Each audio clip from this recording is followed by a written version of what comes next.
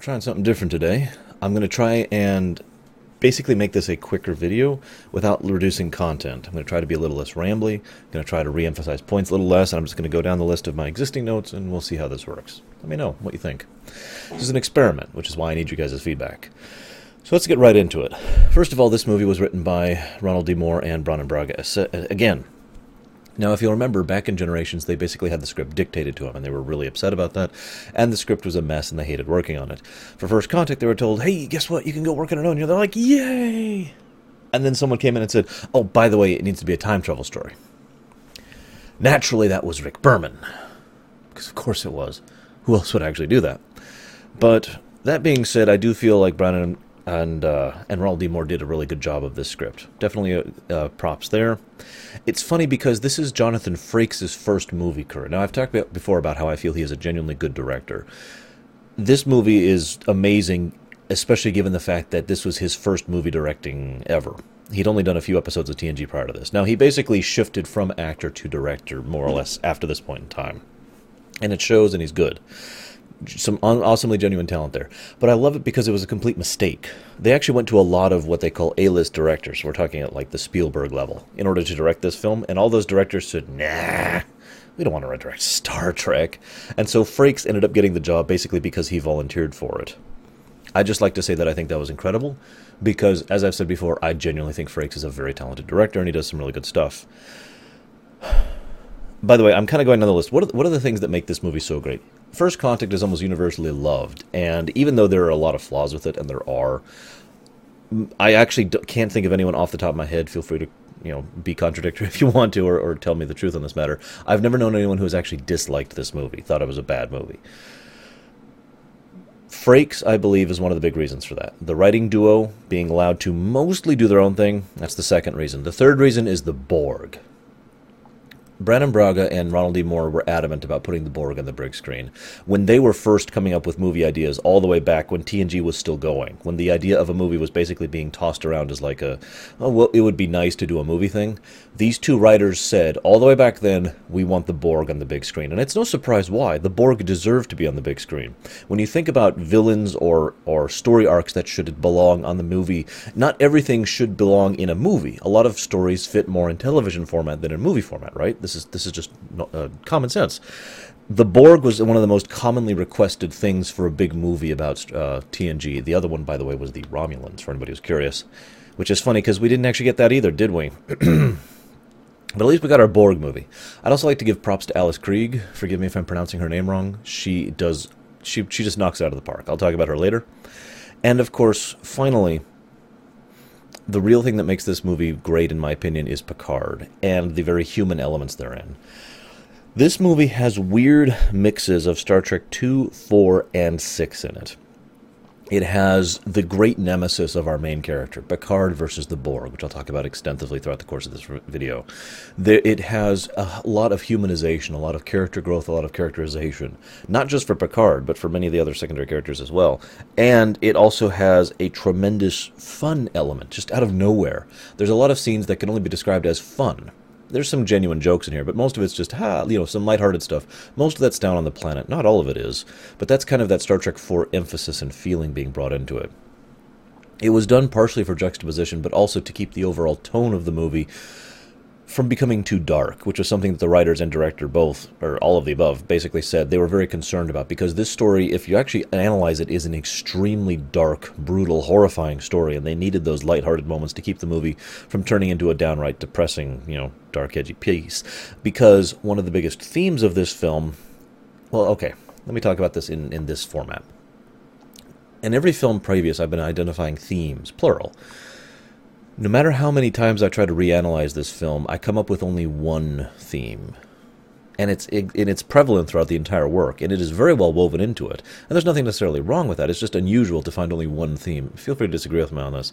The theme I have is what I like to call the triumph of the human spirit, a.k.a. the ability for idealism to win out in the end, to be in a horrible circumstance and to try to do better and to succeed at it. This is prevalent in every single aspect of this movie. In Picard's story, in Cochrane's story, in Lily's story, in Data's story. No matter how you look at it. I mean, the two biggest examples are Picard and Cochrane themselves. Cochrane, who arose from the ashes of World War III to usher in a new era of peace and prosperity, and Picard, who turned to face the most horrifying thing he could ever possibly face, his one greatest enemy, his true nemesis, and emerged victorious. And there's an overall note of idealism and optimism in this movie, which again is odd, given that it's the Borg. Quick note: some people have asked, why is this called First Contact? First Contact was the last name they settled on. Originally, this film was called Star Trek Resurrection. In fact, that was that was the film name for so long. They were already filming, already had the script done, already started doing editing effects, and already had the sets built, and they were already filming before they finally decided to change it from Resurrection. Why? Well, because Alien Resurrection came out, and oh god, we can't compete with the Alien series. Alien Resurrection is going to be incredible. Quick, we need to change the name. I know, hindsight. But, so then they settled on, they shouldn't say they settled on, they bounced around dozens of different ideas. Star Trek Generations 2, Star Trek The Borg, I forgot the others. There were quite a few that were listed and mentioned. They finally settled on Star Trek First Contact, because the incident of First Contact, again, is adamantly important to that overall theme, which ties throughout the entire course of the piece. But moving on. Paramount, originally the Borg were just the Borg. That may sound weird, but what I mean by that is there was no queen. Paramount insisted there be a face that, well, to put it bluntly, Paramount insisted that people were too dumb to simply comprehend the Borg because they were just zombies at that point. And there's nothing interesting about zombies. Nobody likes zombies. Come on. But in all seriousness, calling the Borg zombies is also stupid because they're not. They're the Borg. They're their own little thing. There's a reason they had the staying power they've had for so many years, and I'll talk about that many, many years from now. Hopefully not actually that long from now. When I finally get to my TNG reviews, I will be talking about that extensively in the Q-Who episode. Suffice to say, they decided they needed a face for the Borg, so fine. Alice Krieg enters the piece to play the Borg Queen. A lot of people are divisive on the introduction of the Borg Queen. It's probably the single most debated topic I've heard about this movie. Like I said, I've never heard anyone say it's a bad movie, but I've heard a lot of people say they hate the introduction of the Queen, and I heard a lot of people say they love it. And a few people who don't give a damn. I'm kind of a mixed mind. I'll talk about that later. I want to add also that Braga and Moore really showed their chops in this outing because both of them just gelled together. They had great ideas about how they really wanted to showcase what a moment it was to have first contact with extraterrestrial life, to really show how impacting that was on human history. And it had to be the Vulcans. They were adamant. It had to be the Vulcans. The Vulcans have always been the number 2 race of Star Trek. It has to be them, so they forced it into the script. And they were also adamant about the fact that Cochrane had to be a flawed man. They could not make him this great idealistic visionary. I mean, this is true from script one, from before they even sat down pen to paper. They insisted on these 2 points. First contact was with the Vulcans, and Cochrane was a flawed man. And they didn't even figure out his flaws early on. They wanted him to be, well, an example of that theme that I've already talked about 3 times already. I swear I'm going to do less repetition. I'm working on it. But the idea here is obvious, isn't it? Cochrane is a human, not a visionary, not an idealist, not some kind of great, figure of history making. He's just a guy. But that's the point. That guy accomplished amazing things. Yes, he was flawed. Yes, he had problems. Yes, he was selfish. Yes, he had difficulties. And yet, despite all of those, despite his own flaws and the horrors that he experienced, he still arose from those ashes, Phoenix allegory, blah, blah, blah, to really accomplish something amazing. Now, a gentleman named Eves and a gentleman named Zimmerman, who I hope you at least know at least one of those names. Zimmerman is well known for doing most of the set design and graphics design for most of modern Trek, all the way up to the end of Enterprise. Zimmerman does some great stuff. They even named a major character in the Voyager series after him. I just feel like really giving them props. The design specs and setup for the Sovereign are amazing. The Sovereign class ship, which is what the Enterprise D is, or excuse me, the Enterprise E, is amazing. It looks much more sleek, much more like a battleship. It looks much more like the new era of Trek being personified in this ship, since the D was the Galaxy class made in the previous era. You see where this comes in. And I really also enjoy the set design interiors. They really made the bridge, look exactly like it should, in my opinion. Just wonderful props. I just wanted to give the men props. Excuse me. And finally, Jerry Goldsmith came back to do the music. Now, some of you probably know that name. He's actually the name most associated with Star Trek when it comes to music, even though he hasn't done some of the most famous stuff in Star Trek. He's pretty well known for doing some of the main themes of Star Trek, and like I said, being really well associated with it. I mention this because Goldsmith has a really weird career. He's done some really bad music in his time. It's not like John Williams, where you could look at anything he's touched and it's just amazing. Jerry Goldsmith has a much more checkered career, but the real shame of it is Goldsmith has never actually been allowed to score a movie that was truly amazing prior to this one. And Jerry Goldsmith finally gets to do a score for a really great film, and I feel like it shows. He really shows his chops, and in my opinion, this is actually one of his best soundtracks, if not one of his best scores ever.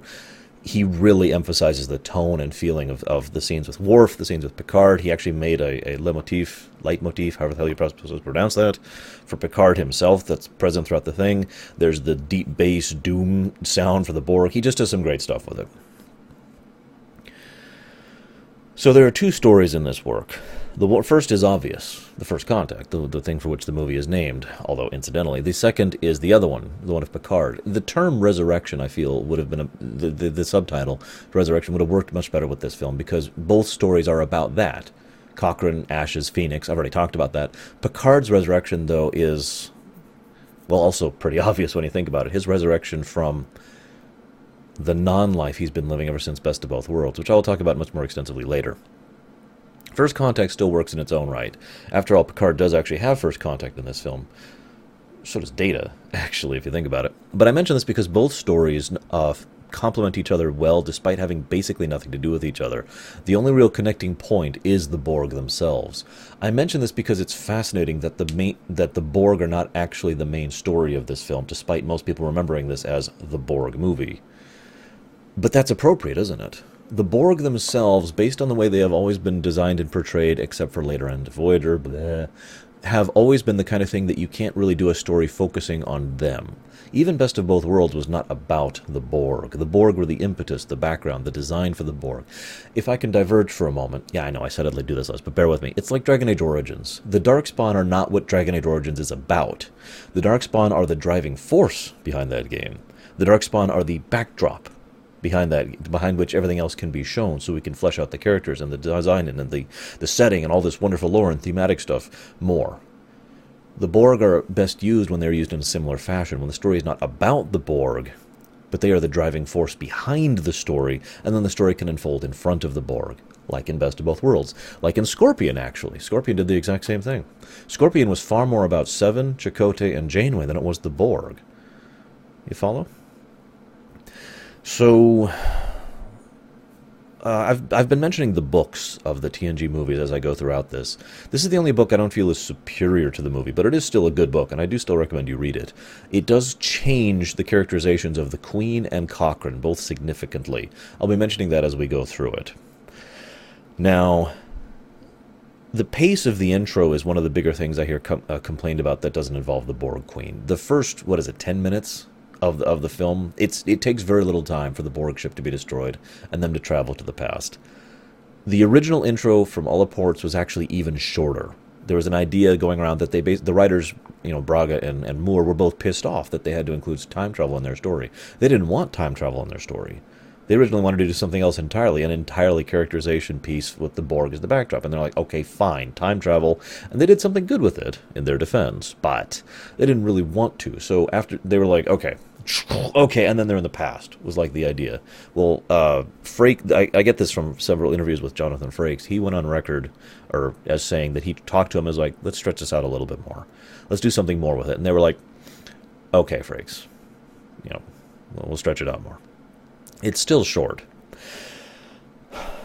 So I have little notes with an R by them that I'm going to be pointing out to you as we go throughout this film until we get to the point where we talk about all of them. The Borg have shown up. Everyone's tense, but eager, but chomping at the bit in order to get out there. They are ready to go fight the Borg. And Picard says, "We're not going." The Sovereign class Enterprise E May or may not be the flagship at this point in time, but it's definitely a damned good ship. And a brand new battleship is not being sent to the front lines against the Borg. Huh? Remember that one, okay? Remember that in the back of your mind. I'd just like to take a note and say the Sovereign is a beautiful ship. It's the Sovereign class. I keep calling it that because, you know me, I tend to call ships by their class name. It is a beautiful design. Zimmerman and Eves, again, did an amazing job of it. It's really gets across the idea of a battleship more than a cruiser, and it definitely feels like that new era of Trek, as do all the other ships. They actually designed along the lines of 16 new ships for the big battle against the Borg and the battle over Earth. Only, I think, like 5 of them were shown, some of which have never been seen since because they lost the data on it. Fun story. I like the nice touches they have. Now, they say outright they've been in space for a year. But the fact that they've been in space for a year means that this has been over a year since Generations. Because there's no way in hell you're telling me they were building the Enterprise, a new Sovereign class ship, and then immediately gave it to them within minutes of the end of Generations. You know what I mean by that? So there was some time between Generations and them getting a new ship. Then they get a new ship. Then they spend some time in space, a year at least. I mention this because the movie does a really good job of showing the passage of time. The different designs of the set is part of that. The different designs of the uniform, it's little, but it's there, based on the DS9 model and whatnot. The presentation of several of the characters. Geordi now has these brand new implants. Beverly has a different hairstyle and has dyed it blonde, which I think actually looks amazing on her. But then again, I also think Gates McFadden is the second most attractive woman in the world. So whatever, I'm a little biased. But the point remaining, there's a lot of little touches that really show the fact that there has been a significant passage of time, and I like that. Bookends, yes, there's a wonderful bookend. Okay, let me go and say this. I made a conscious effort not to point out all the references in this film, but there are literally in the 100 range of them. There's in the 3-digit range of references to previous Star Trek works in this. It's everywhere, and the more you're paying attention, the more you're going to notice them. They're all basically Easter eggs, but there's a lot of them. But one of the most important ones, and this is why I felt like mentioning this one, is they're being sent to patrol the neutral zone. Why the neutral zone? Why the Romulans? It's designed as a bookend. It's designed to call back to when the Borg began, which was not in Q Who, if you'll remember, but it was in the episode The Neutral Zone, back in Season 1, which was half of a good episode, I might add.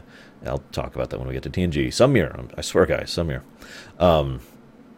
The book in there, in that episode, they were sent to this horrible area because they thought the Romulans were doing something terrible, and then they ended up learning it was some other alien force, which eventually it was realized was the Borg.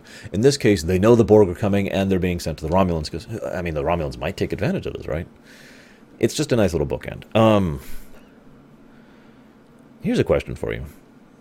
Picard has been told he can't go fight the Borg. Now, if you don't really understand the full depths of what I'm going to be talking about much later in this film, one of the questions I have been asked is, why is Picard so upset about this? He has, I forget the name, a classical piece, operatic piece, playing so loud, it's vibrating his discs, right?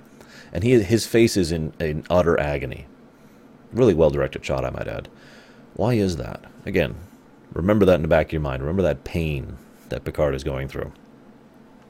Quick thought.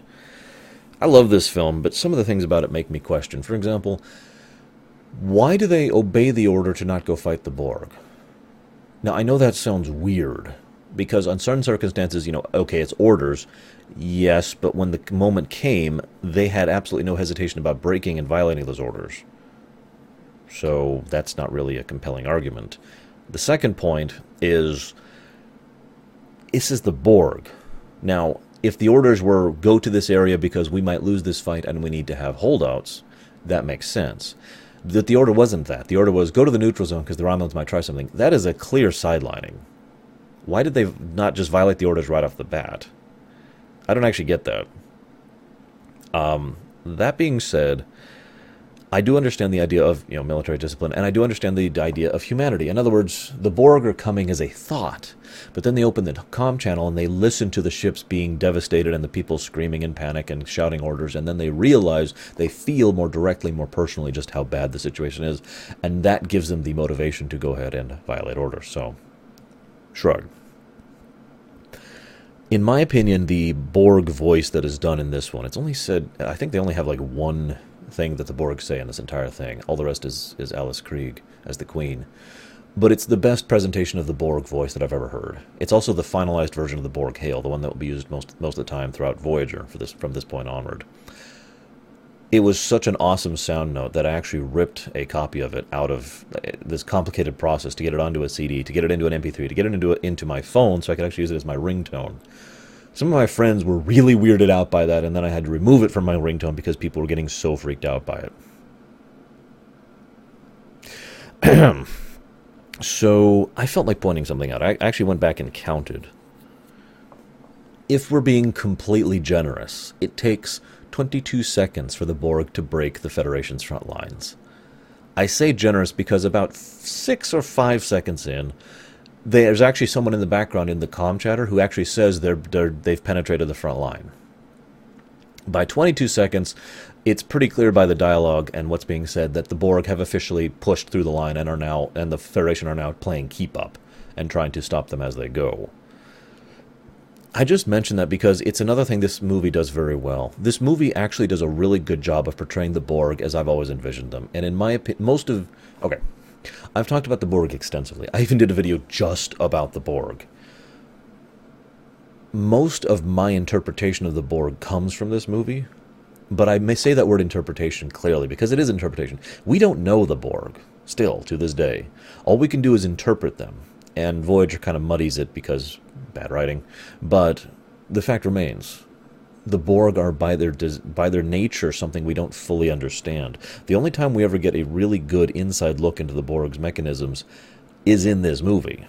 Now, I know you could argue some things in Voyager, but point being that the thing that this movie I feel pulls off best with the Borg, and this is that Darkspawn thing coming in again, is it really gets across just how much of a threat and what kinds, plural, of threat the Borg actually represents.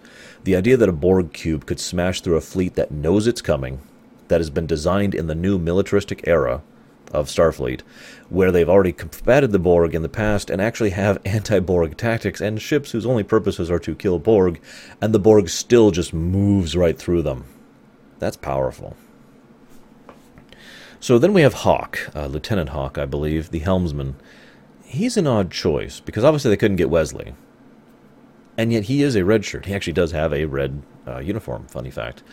But he's the weirdest example of a red shirt I've ever seen, because he has lines, characterization, a bit of dialogue, a decent amount of screen time, and he dies well into the movie. I don't know, I just felt like commenting on that. So let's talk about the Borg battle. First of all, I enjoyed the Borg battle. My biggest complaint, arguably my only complaint, well, I have two complaints about it, but my biggest complaint is that it is too short. As I already mentioned earlier, they fight the Borg, and it's this awesome, amazing, wide-scale battle, and they do some really good stuff with it, and then it's over. Now, let me talk about the way that it does that right. The battle of attrition idea. The Borg, I like the idea that the Borg are not actually whacked out invincible, even though I feel the Borg are, basically top of the food chain when it comes to all of fiction. With some limitations, of course, because Warhammer is really at the top of the food chain. The idea here is that the Borg are so strong because of how they implement their power, not because of the fact that they're just Superman, right? And so I like the idea that this battle has been going on for so long, about 3 hours of constant fighting, if you remember the general figures were given. It makes sense that after 3 hours of nonstop fighting, the Borg ship is taking damage. The Borg ship is being hurt. Now, the Starfleet, the Federation fleet is trashed, and there's only a fraction of their forces left. But they are damaging the cube. I like that because it shows that after significant enough attrition and firepower, the Borg's adaptive ability would eventually wear down. They would eventually basically lack the literal power generation required in order to counteract all the firepower that's coming at them. So that's good. And another thing that's good is, like I said, the overall scope of it, the presentation of the new Federation warships, the directorial style, the music. It's all good stuff, right? Let's talk about the bad. I feel like the Borg are a perfect example of one of those problems with writing a race like this. And that is the fact that most writers flip-flop between two switches. They're either invincible or they're defeated. And there's nothing in between. Now, I know I just mentioned that attrition thing, but They defeat the Borg with basically a glass jaw attack, for all intents and purposes. They just hit them where they were vulnerable, and then the cube goes very quickly, I might add. Now, I get it. I get why they raced through that. I just think we should go for something a little more in-betweeny. Maybe that's me. Oh, I've been recording all day. The other bad thing about it is the Borg ship is destroyed, and then the sphere takes out, and then you start thinking about the logic of the Borg's plans. Plural, by the way. There are 2. The original plan seems obvious. Cube, win, is basically the first plan. Cube starts to be destroyed. Okay, so they launch a sphere. Then they do the time travel thing. Well, the time travel thing is obviously a backup plan, no matter how you look at it. Now, I know the time travel is forced in by the script, so it's possible they didn't actually think of a real reason why the time travel functioned. But if you look at it logically, from an in-character perspective, the only possible usage of time travel in this situation is as a backup plan. Because otherwise, the cube could have just gone into time travel, I don't know, anywhere, at any other point in time, at any other point in space, and then leisurely went across in the 23rd century towards Earth, and then won. But they don't. Well, there's some problems with time travel as well. I'll get to that in a minute. I do like a couple other things about this battle I just feel like pointing out. First of all, it was actually insisted by the writers of DS9 that they write lines in to show that the Defiant was fixed. This really speaks to the quality and level of continuity that the DS9 writers had at this time, because they actually were willing to go on and write the show as if the Defiant was destroyed in this battle, and just write around that fact from now on, if they had to. But instead, what Brandon Braga and Ronald D. Moore said was they actually threw in a line whose only purpose was to showcase that the Defiant was actually salvageable. In fact, the line is specifically adrift but salvageable. Another little reference I just feel like pointing out, because almost everybody misses it. William Riker calls the Defiant a tough little ship. It's a nice little nod, because Thomas Riker also calls it a tough little ship. But moving on. So there's a beautiful shot of the Borgified Earth, which is wonderfully dreadful and horrifying. Excellent job there. And then we have the problem with time travel and writing. Now, I actually touched on this back in Generations, and there's no real getting around this. I'm going to try and be as brief as I can here, okay? The moment you introduce time travel into your writing, you have to limit it, because otherwise the question is always going to be, well, why don't you just use it better than you're currently using it? Why don't you just go back more? Why don't you just do it again? Why is there any tension or problems? The moment you introduce time travel, a lot of problems get solved immediately. So you as a writer, therefore, have that many more problems to reintroduce tension and difficulty and drama into your work, right? Now, lots of works and lots of writers have gone to interesting lengths in order to present limited time travel. In this case, there are no limits whatsoever, which is why it's kind of dumb. And this is indicative of the fact that the time travel was really just tossed in. And again, that whole resentment thing really comes through. Because let's think about this for a moment. The Borg sphere just time travels. It just does it. No effort, no incident, just and they're there. Then the Enterprise, now that I could at least buy. Except for the fact that if the Borg have the technology to time travel, why don't they do it all the time? No pun intended. Why don't they just, when they ever encounter a race, they just go back and, if they ever lose any battle, why don't they just go back and then now they have the data from the battle and then win? They're already adapted, right? It would be far less wasteful to do so, far more efficient, which has always been one of those things I feel like is a Borg ideal. So why? But the thing that really gets me is the fact that the Enterprise E then time travels on their own. No Borg ship. You could argue that the Borg pieces on the Enterprise E help, but they actually throw in a line specifically says that Geordi has basically just matched the chronoton particles that the Borg ship was tossing out, and then they can time travel. Congrats. The Enterprise E literally has a time travel drive. It has a flux capacitor now. You see the problem when you introduce something like that. Now, I could see that they could be like, okay, the Federation is going to dismantle this device because time travel shouldn't be used, blah, blah, blah. And we do actually know that the Federation and Starfleet do eventually have a time travel fleet whose only job is to travel through time and keep track of all this time travel crap. It has been argued that one of the reasons that entire force was introduced into the franchise, in Voyager specifically, was as a way to explain why it is that all these incidents of time travel don't make sense, really, when you think about it. I'm gonna stop talking about it. Let's go ahead and talk about how James Cromwell is awesome. James Cromwell is awesome. He plays Ephraim Cochrane. He killed the role. Tom Hanks was actually originally going to play the role. Tom Hanks himself is actually quite a bit of a Star Trek fan and was really eager about the idea, but he was filming something else, I forget what. And so instead they got Cromwell, and Cromwell was just blew them away. I agree, he does a wonderful job of the role. And I kind of like the book presentation of the character better. But that's nothing against Cromwell or the script. I just felt like sharing that. I'll talk about that again more in a minute. So, the Borg sphere does almost no damage to the little shanty town in Montana. And their shots are very inaccurate. Is that deliberate on the Borg's part? Well, debatable. I could actually really analyze this one point because it has to do with one of the main plot points and probably the only thing that's actually a twist in this entire story. But suffice it to say that I think this is more an example of bad writing, and I hate to say that, than actual deliberate good writing for subtlety purpose. Now, you could argue with me on this, and I'll allow that. But the only possible reason for the Borg to be doing what they're doing is specifically to ensure that the Enterprise shows up, destroys the sphere, and therefore they can take over the Enterprise and do things that will happen at the end of the thing. Now, that is a valid point. Make up your own mind on that one. I do like the point that the shields and long-range sensors are offline. I mentioned this especially because my sister had a wonderful reaction. I mentioned last year she and I went through all these films together for the first time for her, and it's just an offhand line, and it's delivered perfectly. It's the kind of thing you're not even supposed to notice. All long-range shields and long-range sensors are offline, and she just freaks out. She's like, "Get the shields up! Get the shields up! Get the shields up!" Because you can beam to another ship without the shields up. And this is another thing this movie does very well. The Borg are obviously a huge, terrifying, dreadful threat. And yet the hidden, quieter threat throughout this movie is the fact that even one drone is just as much of a threat as the whole collective. Because one drone, used carefully and cautiously, will turn into another collective. So, I've always loved the idea that only a small handful of drones beamed over the Enterprise. Like 3, plus her body. That's it.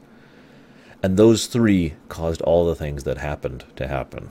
Because that's all they need. That's one of the reasons I like the Borg and their execution, especially in this movie. It's not just the fact that they have a giant cube and overwhelming power that makes them dangerous. It is how they implement their power that makes them so dangerous. They are the classic undead army concept, which is one of the reasons why I imagine they were likened to zombies.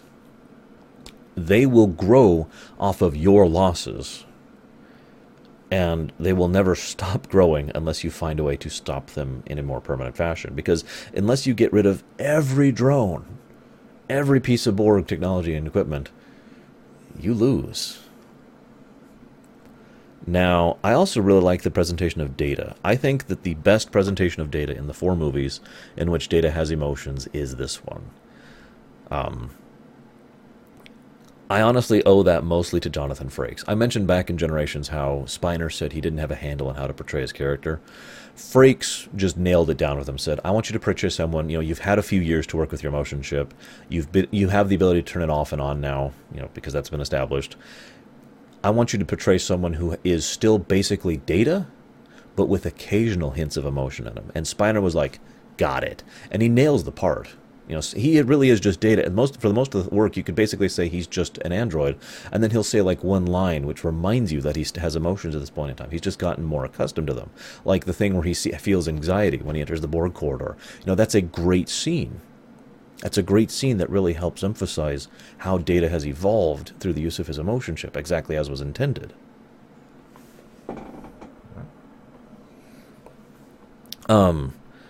I also like the fact that Data is portrayed as actually strong and durable in this movie. He's actually shot at point-blank range with a machine gun and is fine. I just point that out because that's not been true throughout TNG. In fact, if you watch TNG all the way through, you'll notice that Data basically starts off pretty weak, all things considered, and gets stronger as time goes on.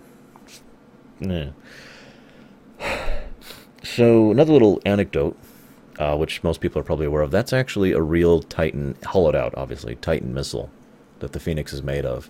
A real nuclear missile, in other words. Obviously, defunct. But after all the options they had and all the possibilities to remake this thing, because they always decided in the script that it was an old nuclear missile, it really turned out to be the cheapest and most authentic presentation to go ahead and just actually ask, can we use one of your old silos? And they were allowed to, and I think it works really well, personally. I love the quiet horror at Picard's realization when he's down on the planet, and he hears the Borg whispers. I love that scene because it's probably one of the most horrifying things that most people could think of, and it is definitely the most horrifying thing that Picard could ever think of.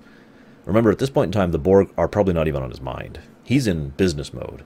Take care of the ship. Fix Cochrane. Fix the timeline, professionalism. Chunka, chunka, chunka, chunka. And then he hears those whispers. And that just brings all the fear and all the dread and all the horror and all the emotions just bubbling right back to the surface. And you see it in Stewart's presentation. Stewart just kills in this movie. So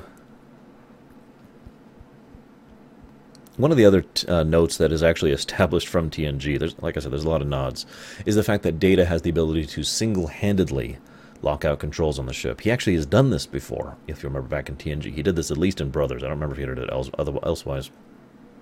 But I like the fact that there's that little nod to what happened back then, and the fact that Data is the only one who can actually do it. It's funny because if Data hadn't been on the ship, then the Borg would have won very quickly, wouldn't they have? But there's something to be said about that, and it's interesting to note that the Borg don't actually start doing their thing until Data's on the ship. Just keep that in the back of your mind. I love the fact that they had Robert Picardo as a cameo, as the EMH. That actually is the Voyager sickbay, if I'm not mistaken, with a few touch-ups, the set, that is. And I also love the quiet, subtle note of it, because Picardo's always been great at adding more flavor to his character than really there should be, if you think about it. His visual presentation, his body language acting is great, as he portrays someone who is trying to sound blasé and casual, and yet is actually intimidated. A hologram being genuinely intimidated by the Borg. That's something that always kind of stuck with me.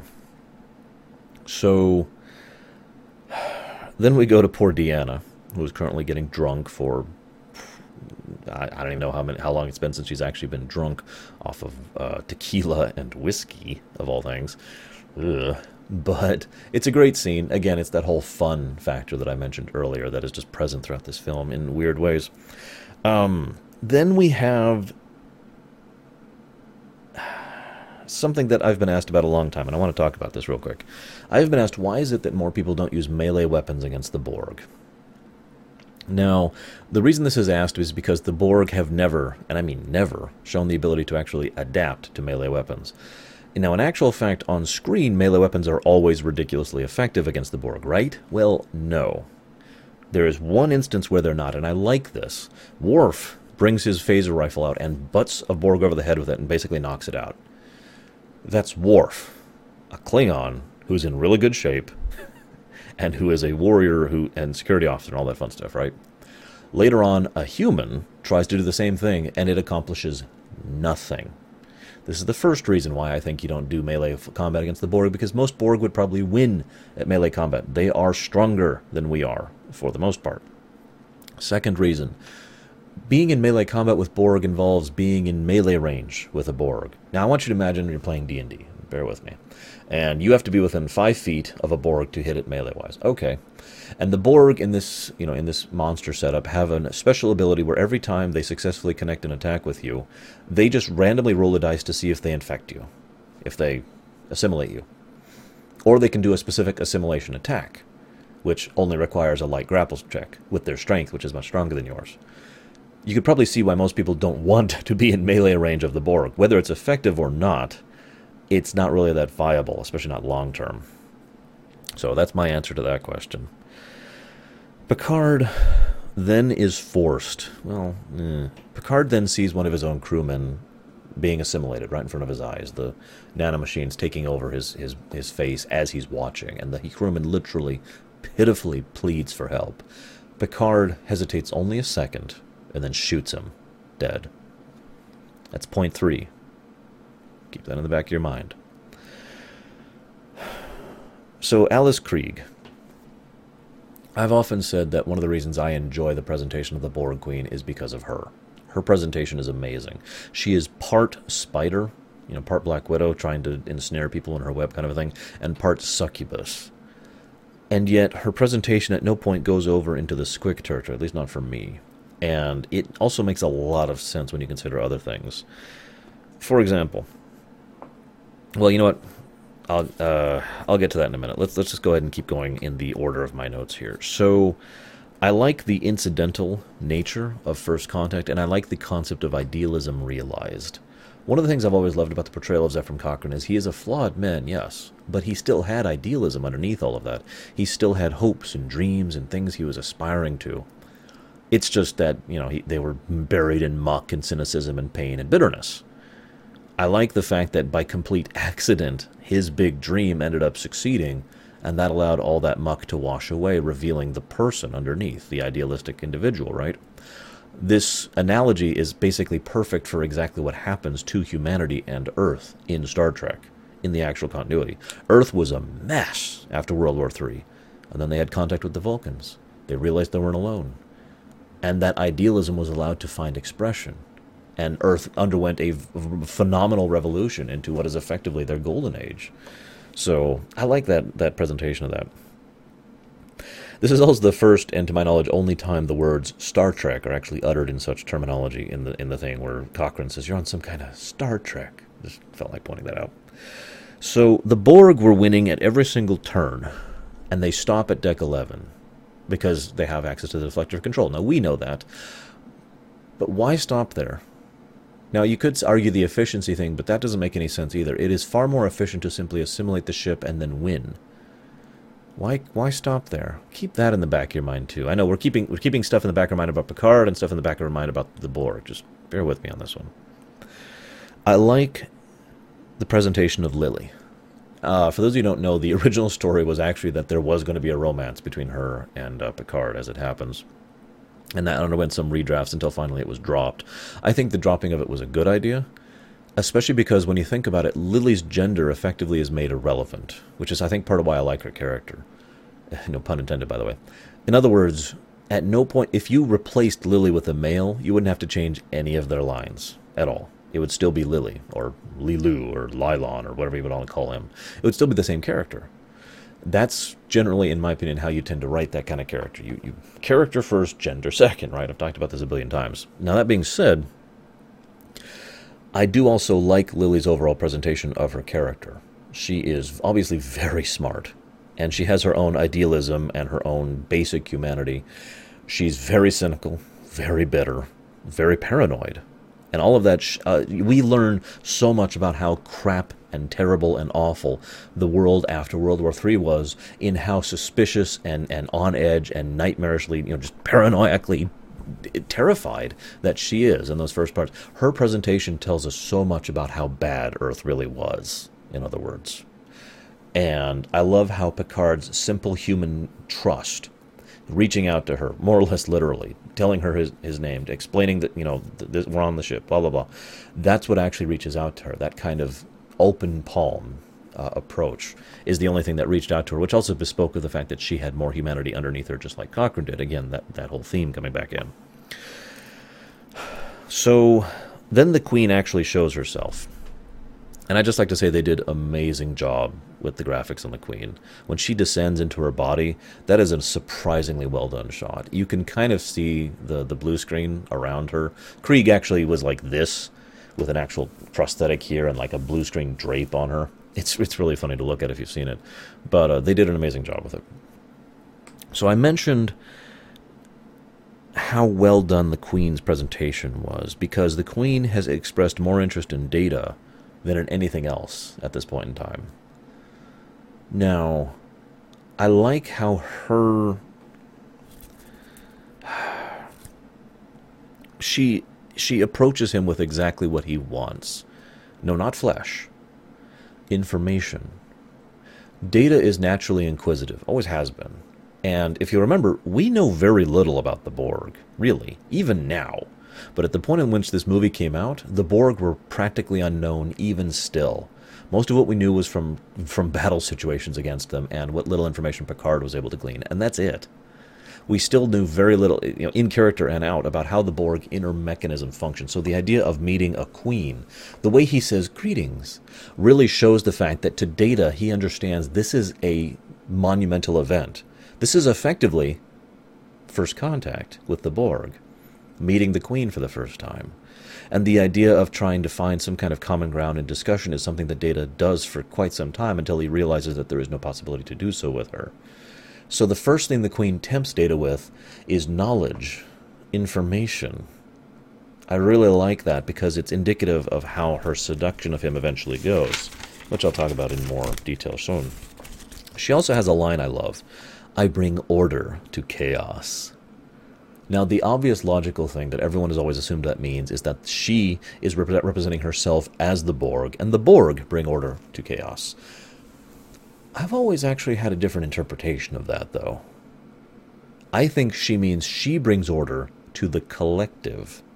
My interpretation of the Queen has always been that she is a distinct individual who nevertheless serves the collective. She serves at the behest of the collective. She can be replaced with a new model, with a new mentality, at will, I might add. But she does have her own drives and motives and thought processes separate from the collective. Now, she may try to accomplish her own things, separate from the collective. She'll always try to accomplish those things in line with what the collective wants, in line of the better, greater good for the collective. But I like that line, I bring order to chaos. The idea that the collective needs a focused individual for its to function under certain ways and side things. Now, in the book, I feel like pointing this out. In the book, that's not true at all. In the book, she is the Borg in the sense that she is the overmind, to use the Zerg mindset or concept or whatever. She is the conqueror. She created the Borg. She is portrayed as this horrifying, nightmarish, spider-like thing whose desire is to conquer, consume, and devour everything. An unsatiable hunger. It's a horrifying look at the Queen, and actually a really good interpretation of her, in my opinion. But you may feel free to like that or dislike that at your will, as usual. So the second thing the Queen tempts Data with is sensation. This is something I love because fiction only touches on this occasionally. One of my favorite books, Divergence. I said that wrong. Let me diverge for a second, because I don't like the book Divergence. Let me diverge for a second into one of my favorite little web comics, actually. It's not even a book. Order of the Stick. One of the plot points of that thing is that this great mage, Zycon, he's a very powerful sorcerer, actually, and he enjoys the simple things in life. The simple things in life literally are what make life for him rather than mere existence, right? And one of those that is mentioned is the taste of coffee. Well, at a certain point in time, he is turned into a lich in order to survive, break out, and do all sorts of horrible things, right? So he goes back, and he's all in a good mood, and he goes to taste his coffee, and he can't taste the coffee. Sensation has been removed from him. He goes ballistic. He loses it. Nearly kills everyone else involved on the spot out of pure, unadulterated rage. Sensation has been removed from him. Now, I want you to imagine the reverse. Imagine you have never actually felt. There was actually a bit of hinting at this earlier in the movie. Remember when Picard puts his hand on the thing and he's like, this makes it so much more real to me. Data does the same and it means nothing. But if you think about it, Data is not actually sensing it in the same way we are. I know you could argue semantics. Bear with me. The idea is what Data is feeling is not feeling, but rather sensor data. What we are doing is much more imprecise, much more organic, much more of that nebulous thing we call feeling, sensation. So the Queen grafts skin onto him and blows on it. Data has never felt in his life. All he's had is those sensors. So for the first time in his life, he feels what it's like to have sensation. I'm going to keep using that word, but bear with me. So it makes natural that he would be so tempted by that concept. Then Picard preaches to Lily for a moment about how the future is so much better because they got rid of money. Now, don't mistake me. I think that money is something to be tolerated rather than enjoyed, and is something that I kind of wish where there were other circumstances to deal with the concept of a limited resource market. But the fact remains, I hate getting preached to by Star Trek every time they come up with we try to better ourselves and blah, blah, blah, blah, blah. Although I like what they do with that in DS9. It's also worth noting money does exist in the future. This is actually established in the original series. Never mind the fact that they interact with other species who also have currency, but whatever. So Picard then has to take them through a corridor of Borg. Pay attention to Picard's expression during that scene. Just watch what's going on in his expression. This will tie up even after I talk about these things, but put that on the remember list. We're up to 4 points now. Put that on the remember list for Picard. And then we're up to what I believe is actually, yes, this is the final remember list. Point 5 here. The holodeck scene. This is my favorite scene in the entire movie, and the reason why is because the most subtle one in the whole movie. This is all of Picard's story in one simple scene. Picard gets the Tommy gun. I'm sorry, I have to point out the irony that the most subtle scene in this movie is when Picard is firing a Tommy gun at 2 advancing Borg. Anyways, for those who, just to bring it up for the nitpickers, I've always believed that the reason the Borg don't adapt to the incoming bullets is they didn't have time. Borg need information to adapt. There were 2 drones, and they were cut down within a matter of seconds. So I think they can adapt to bullets. Just my opinion on the matter. Moving on. I mean, they can adapt to torpedoes, for God's sakes. So the reason this is the most subtle scene is watch Picard very carefully, very closely. His expression is that of a soldier, someone who is fighting an enemy in a war, someone who is defeating something that is an obstacle to him. But when the Borg get closer, his expression cracks. Rage tilts his features until it becomes outright hatred, until he screams, until he charges them with the physical tie gun, ready to beat them, even after having already killed them. Why? Because they got closer. And then he recognized them. Keep that in the back of your mind. Point 5 there. So, I love Barclay. Barclay is probably my favorite guest star in the history of Star Trek. His inclusion adds some great warmth and enthusiasm to the scene and really emphasizes that hero worship without going too far. It's hard to be genuinely like, oh God, you're great, without being a caricature about it. But Dwight Schultz really nails it with someone who's just genuinely happy to see someone. I like that. I'm with it. Really well done. So, Cochrane. I already talked about Cochrane's, rise from hell and the fact that he's been through horrible, horrible things.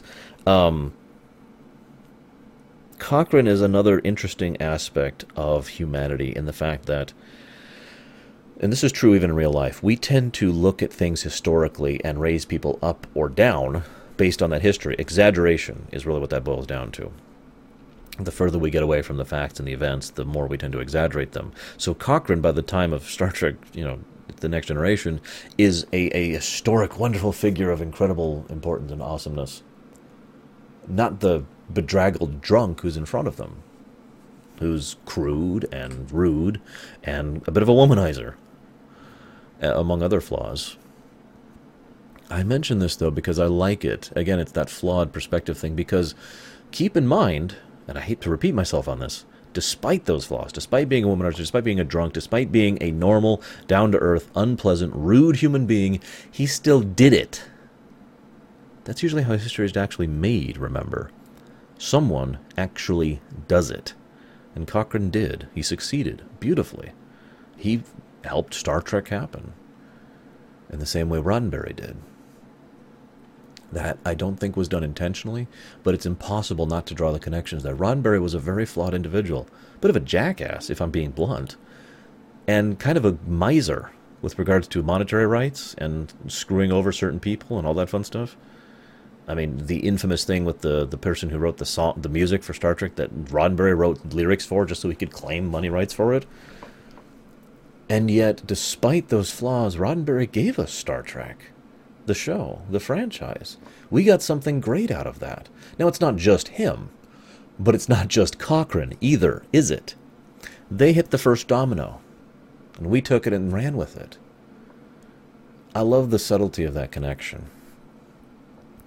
Now, Cochrane flees. Now, why is that? Well, he's a drunkard, we know that, so maybe he's just... The book goes out of its way to add a sub-story to Cochrane. Basically, he had a mental illness. They never list which one exactly, but it's a form of mania. And very bipolar mood swing kind of a thing. And I actually feel like this adds so much to his character personally, and also kind of ties in an interesting way. Because before the war, all you needed was an implant. Swip it out every 6 months, you're fine. After the war, no more implants, no more hospitals, no more people who can produce those things anymore. So he just kind of had to live with it. Now, he was still a brilliant man, an incredible genius scientist. But the only medicine he ever found that actually worked for that was alcohol. And I'm sure you could think of what kind of medicine that would actually be. That leads me then to what ends up happening here. He literally has a psychotic breakdown. He flips out. He can't take it anymore. He doesn't want to be a statue. He doesn't want to be venerated. He doesn't want to be, put up on a pedestal. He just, leave me alone, leave me alone, leave me alone. It's not rational to run like this because he's not rational. Make sense?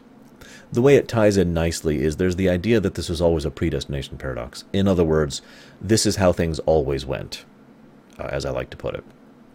The way that ties in the book is Crusher, with the supplies she has with access to the ship, or not on the ship, but on the medical supplies she brought down, cures his mental instability permanently, fixes the imbalance in his chemistry, in his brain chemistry, literally leaving Zephram Cochrane without his bipolar disorder from that point on.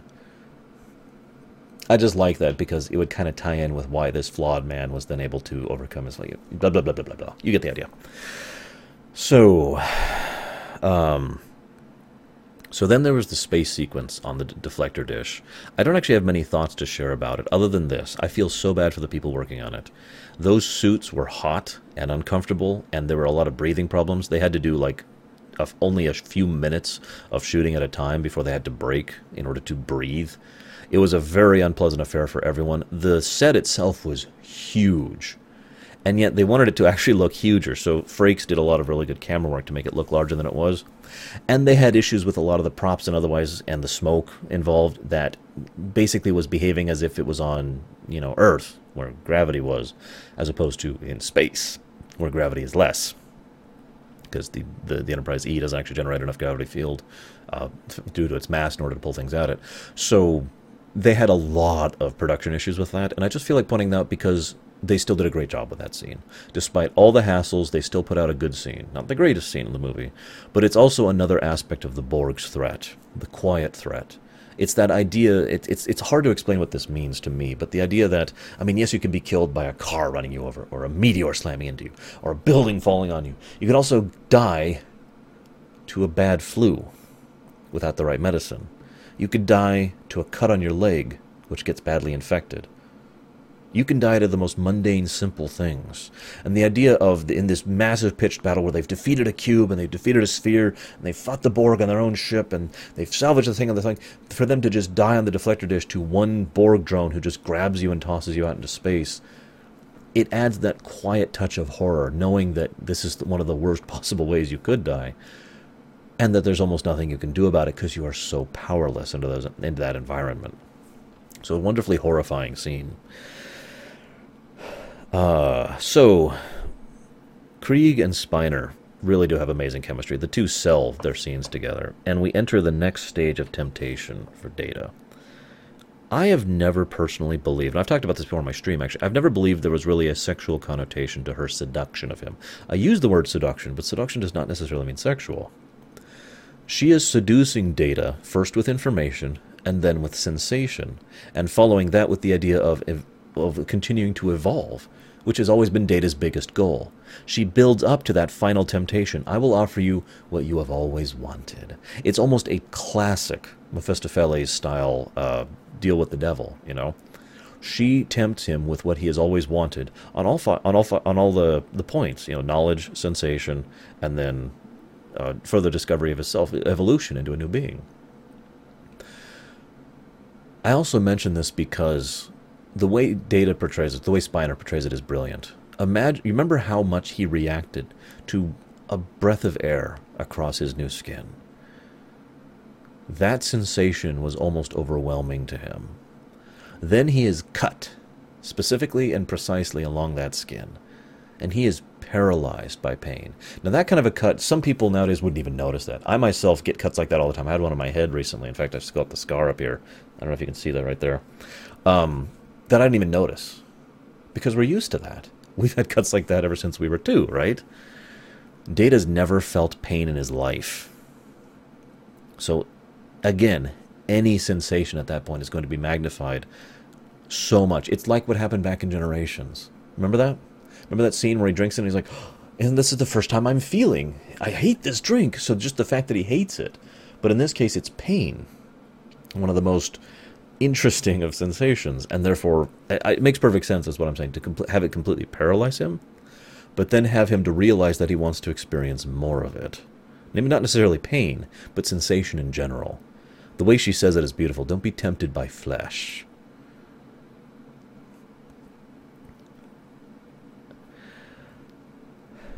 I also like one little touch, if I might say, about the deflector thing. They have to punch in this thing and then move out this lock and manually move it, right? This is a small touch, but it's brilliant and it works perfectly. Worf does it, pulls out the maglock, pushes it in. Remember, Worf, Klingon, strong. Picard and Hawk do it, and they're like, struggling. Hawk actually fails and ends up getting Borgified as a result. Goodbye, red shirt. Picard, he really struggles with it. I liked that little touch. It was just a nice, subtle touch and really showed attention to detail. So good job, Frakes, on that little point. So let's talk about Picard's nemesis. This movie is often called the TNG's Wrath of Khan, and that's because it is. It's not just the quality of the film. It's not just the fact that it's a bit of an ensemble cast. It's not just the fact that it has deep literary significance and thematic power going through the work. It's not just the symbology.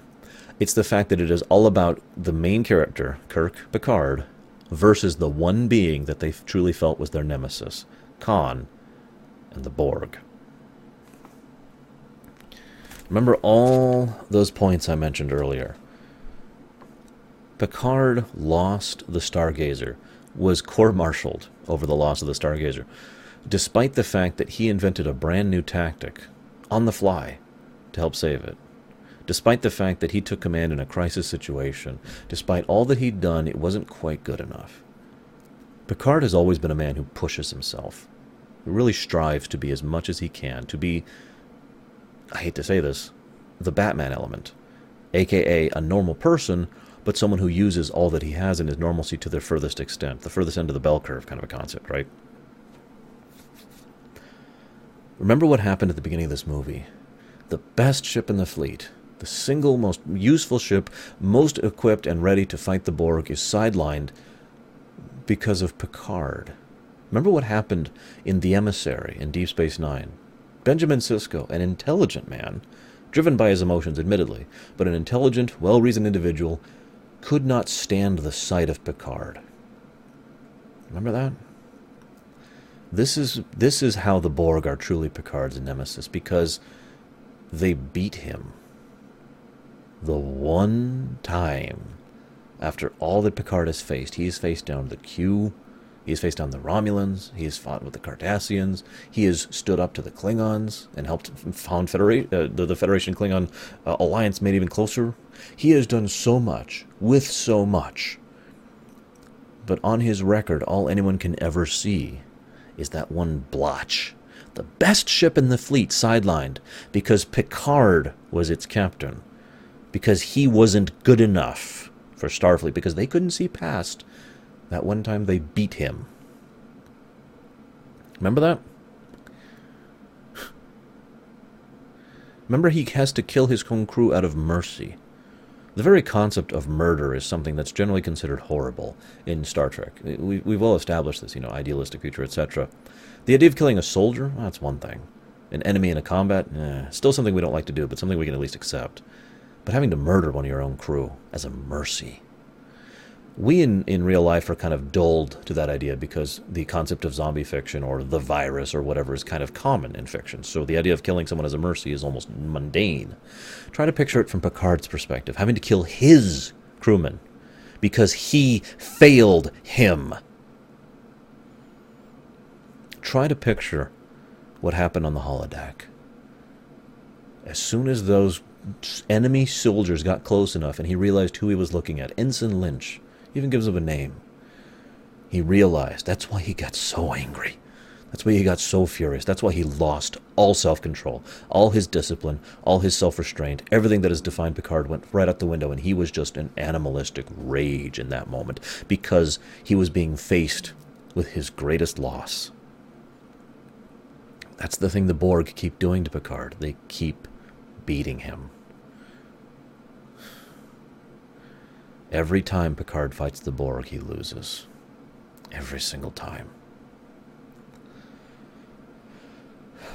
The idea of Picard losing another ship has got to be unthinkable at this point in time. He already lost the Stargazer and the Enterprise D. The Stargazer wasn't really his fault. The Enterprise D was definitely not his fault. If only he had been there. If only Picard had been there to help save that ship, maybe he could have salvaged the Enterprise. But he wasn't there. And he lost that ship too. The idea of losing his brand new ship, only a year out of space dock, that's horrible. But losing it to the Borg? No. No, absolutely not. There's no way Picard could ever accept that.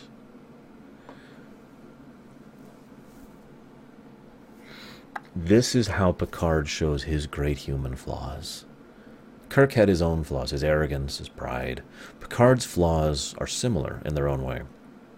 Because Picard allows the Borg to change him, to awaken parts of him that he is ashamed of, to do things he is ashamed of in order to fight this enemy. One of the things I always find fascinating, though, is that from Picard's perspective, it's not about revenge. From Picard's perspective, all he's focusing on, all his mentality, all his discipline, all his mind is focused on one thing. I will not lose again. This time I will defeat this enemy. This time I will be victorious, and I will never again have to, in his own words, fall back. The line must be drawn here. And yet, as he lets his emotions run underneath the current of his words, and oh, by the way, wonderful props to Patrick Stewart for this scene. There's a reason this scene is so famous. As he lets the emotions start under there, he says something that catches himself by surprise. I will make them pay for what they have done. And that line is interesting because if you pay attention to the progression of his speech, the rest of it is all about not losing to the Borg, not surrendering to the Borg, not giving up to the Borg, and then he utters that line, and then he stops. And he walks over to the window in quiet shock. Lily is not the one who reaches Picard in the end. It is Picard who reaches Picard in the end. When he realizes how much his burning lust for revenge has actually changed him. A wound that never healed, all the way back in Q Who. Not Best of Both Worlds. No. Because remember, that's not the first time Picard lost to the Borg. He lost in Q Who. Remember that? That wound has never fixed, has never healed. It's just scabbed over. And as he's faced there with someone who has the human perspective to call him out on his actions, whereas his loyal crew will not, that scab is finally torn away, and all of that wound bleeds afresh. And we finally see that this is not truly Picard. And that's the thing that catches me about this wonderful moment. Because Picard is just human. He's not some revenge-obsessed idiot. He's a man. Just like Cochrane. You see the connection there? And it's a beautiful similarity. It's a beautiful symbiotic, symbolic presentation of what this entire movie is about. The human spirit, aspiring and conquering, and idealism winning out in the end. And that's actually exactly what happens. That's why Picard reaches Picard. Because when he realizes his own pain, when he actually is put face to face with his own words of hatred and venom, that's what stops him, not Lily. And that's what makes him think that he's gone too far. And for the first time in his life, he does something that he hasn't done, that was talked about all throughout generations. He faces his pain, he faces his loss, and he tries to move on from it. And from this point on, Picard's entire demeanor is totally different. Because now, for the first time, a weight he didn't even realize was there was gone. Because that wound was always hiding underneath another wound. He, of course the Borg hurt him, but he never realized his need for vengeance against them. That was lurking under the surface. And once he finally faces that and accepts that about himself, he's able to let it go. God, I love this movie. So, now to immediately nitpick, why does Worf have a self-destruct code for the Enterprise E? Remember, he's on DS9 at this point in time, as a regular. He was the commander of the Defiant. Small little anecdote. Some people ask how the Defiant is even here, given DS9 is actually going on at the time. They actually worked through this out. Again, DS9, Continuity Hounds, etc.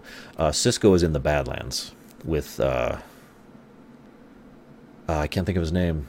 The traitor. Spoiler alert. I'm not even going to say his name, but...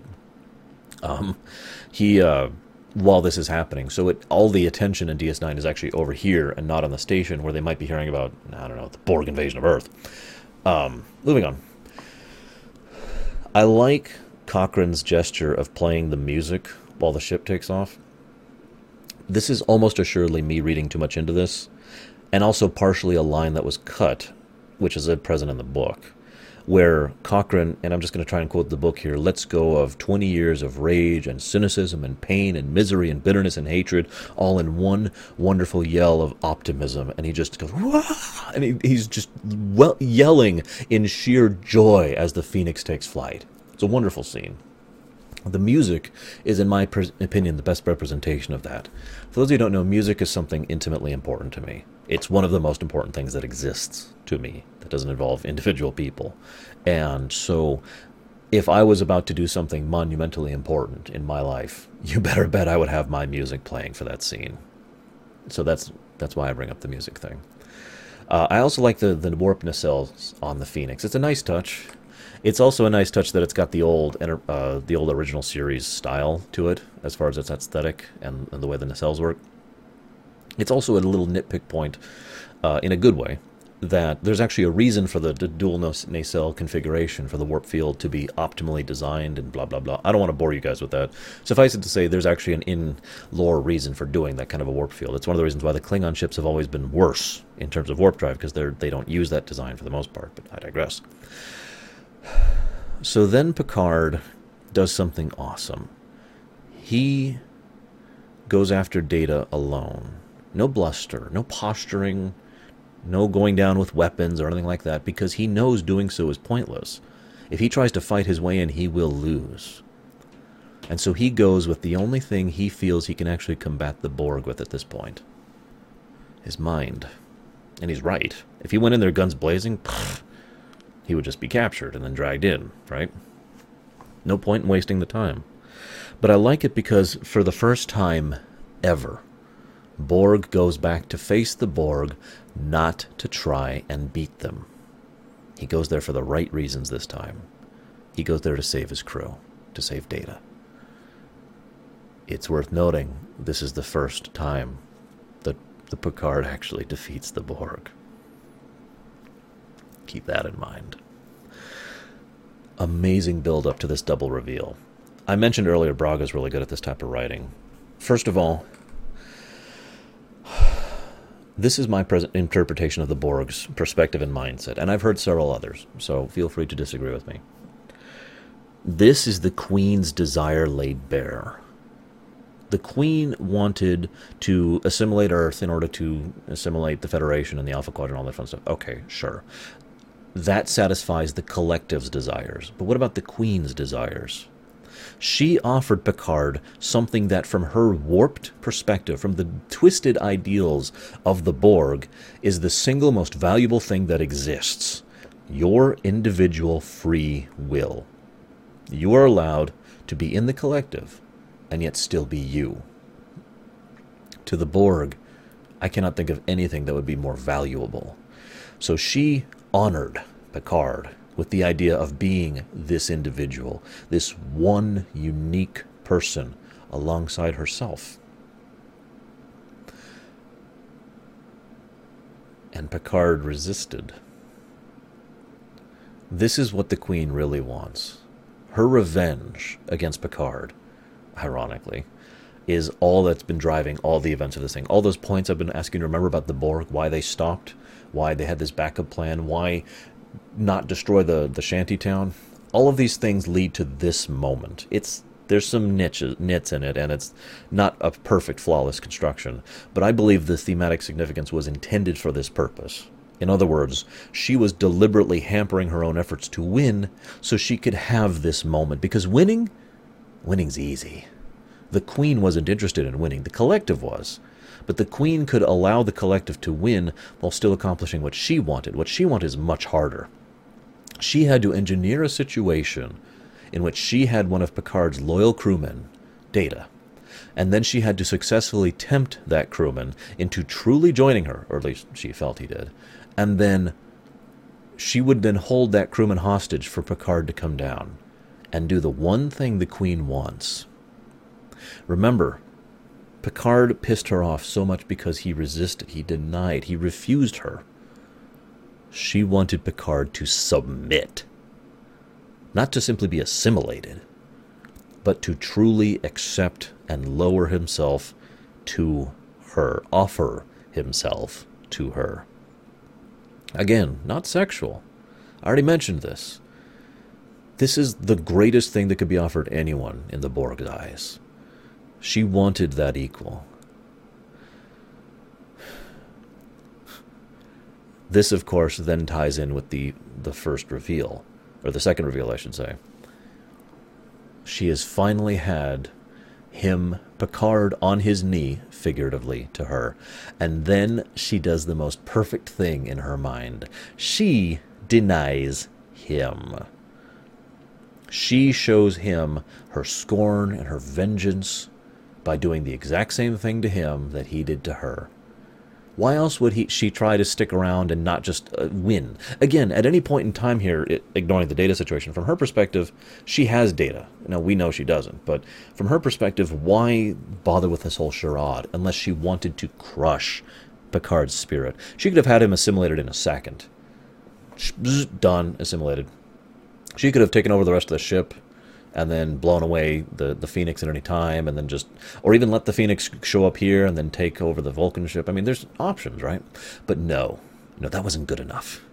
She wanted Picard there, conscious and aware, and watching as she destroyed the Phoenix. Literally just as a symbolic gesture, literally just to get to him, to hurt him as he hurt her. I love that. Some people have also asked me why does Data take so long to finally hit the tubes. I've always believed that was a calculation on his part. Yes, he could have just ran over the tubes and hit him, but that's not a guarantee. And remember, the Queen has already demonstrated the ability to generate force fields more or less at will. No, Data needs a situation where she is distracted. So Data offers her exactly what she wants. He fires the torpedoes on a bad trajectory, and watch the Queen's voice. She is enraptured. She is just in joy, watching this wonderful revenge finally, satisfyingly come to fruition. And so she's not paying any attention to what's going on. And Data in the background, I love this because Data's literally out of focus in the camera. Wonderful work by Jonathan Frakes. He's literally out of focus in the background, moving over to the tanks, because that's exactly what the Queen's seeing right now, isn't it? Etc., etc. And then he smashes the tanks, and then wonderful thing. And, of course, one of the best lines in the film, resistance is futile. I find something interesting in the irony that Data defeated the Queen, but Picard killed her. It's a twofold irony. Both of these men were tempted by her. Both of them resisted her in the end. Both of them decided to aspire to something greater than what the Borg did. And yet the Borg themselves are also in a really twisted and warped sense, an aspect of that same idealism, the aspiration to be more than we are, to evolve, grow, learn, etc. It's one of the quietly horrifying things about this film, but I'm getting off track. Let's get back to the point that Picard, a human, aka an organic, and Data, a synthetic, combined their abilities to defeat the Queen of the Borg. I don't have much else to say. I have nothing to add about the ending of this movie. I love this movie. In my mind, this is the one TNG movie I truly, really think is a great movie, in the top 100, so to speak. And it was a treat to rewatch it. Next is Insurrection. See you next time, guys.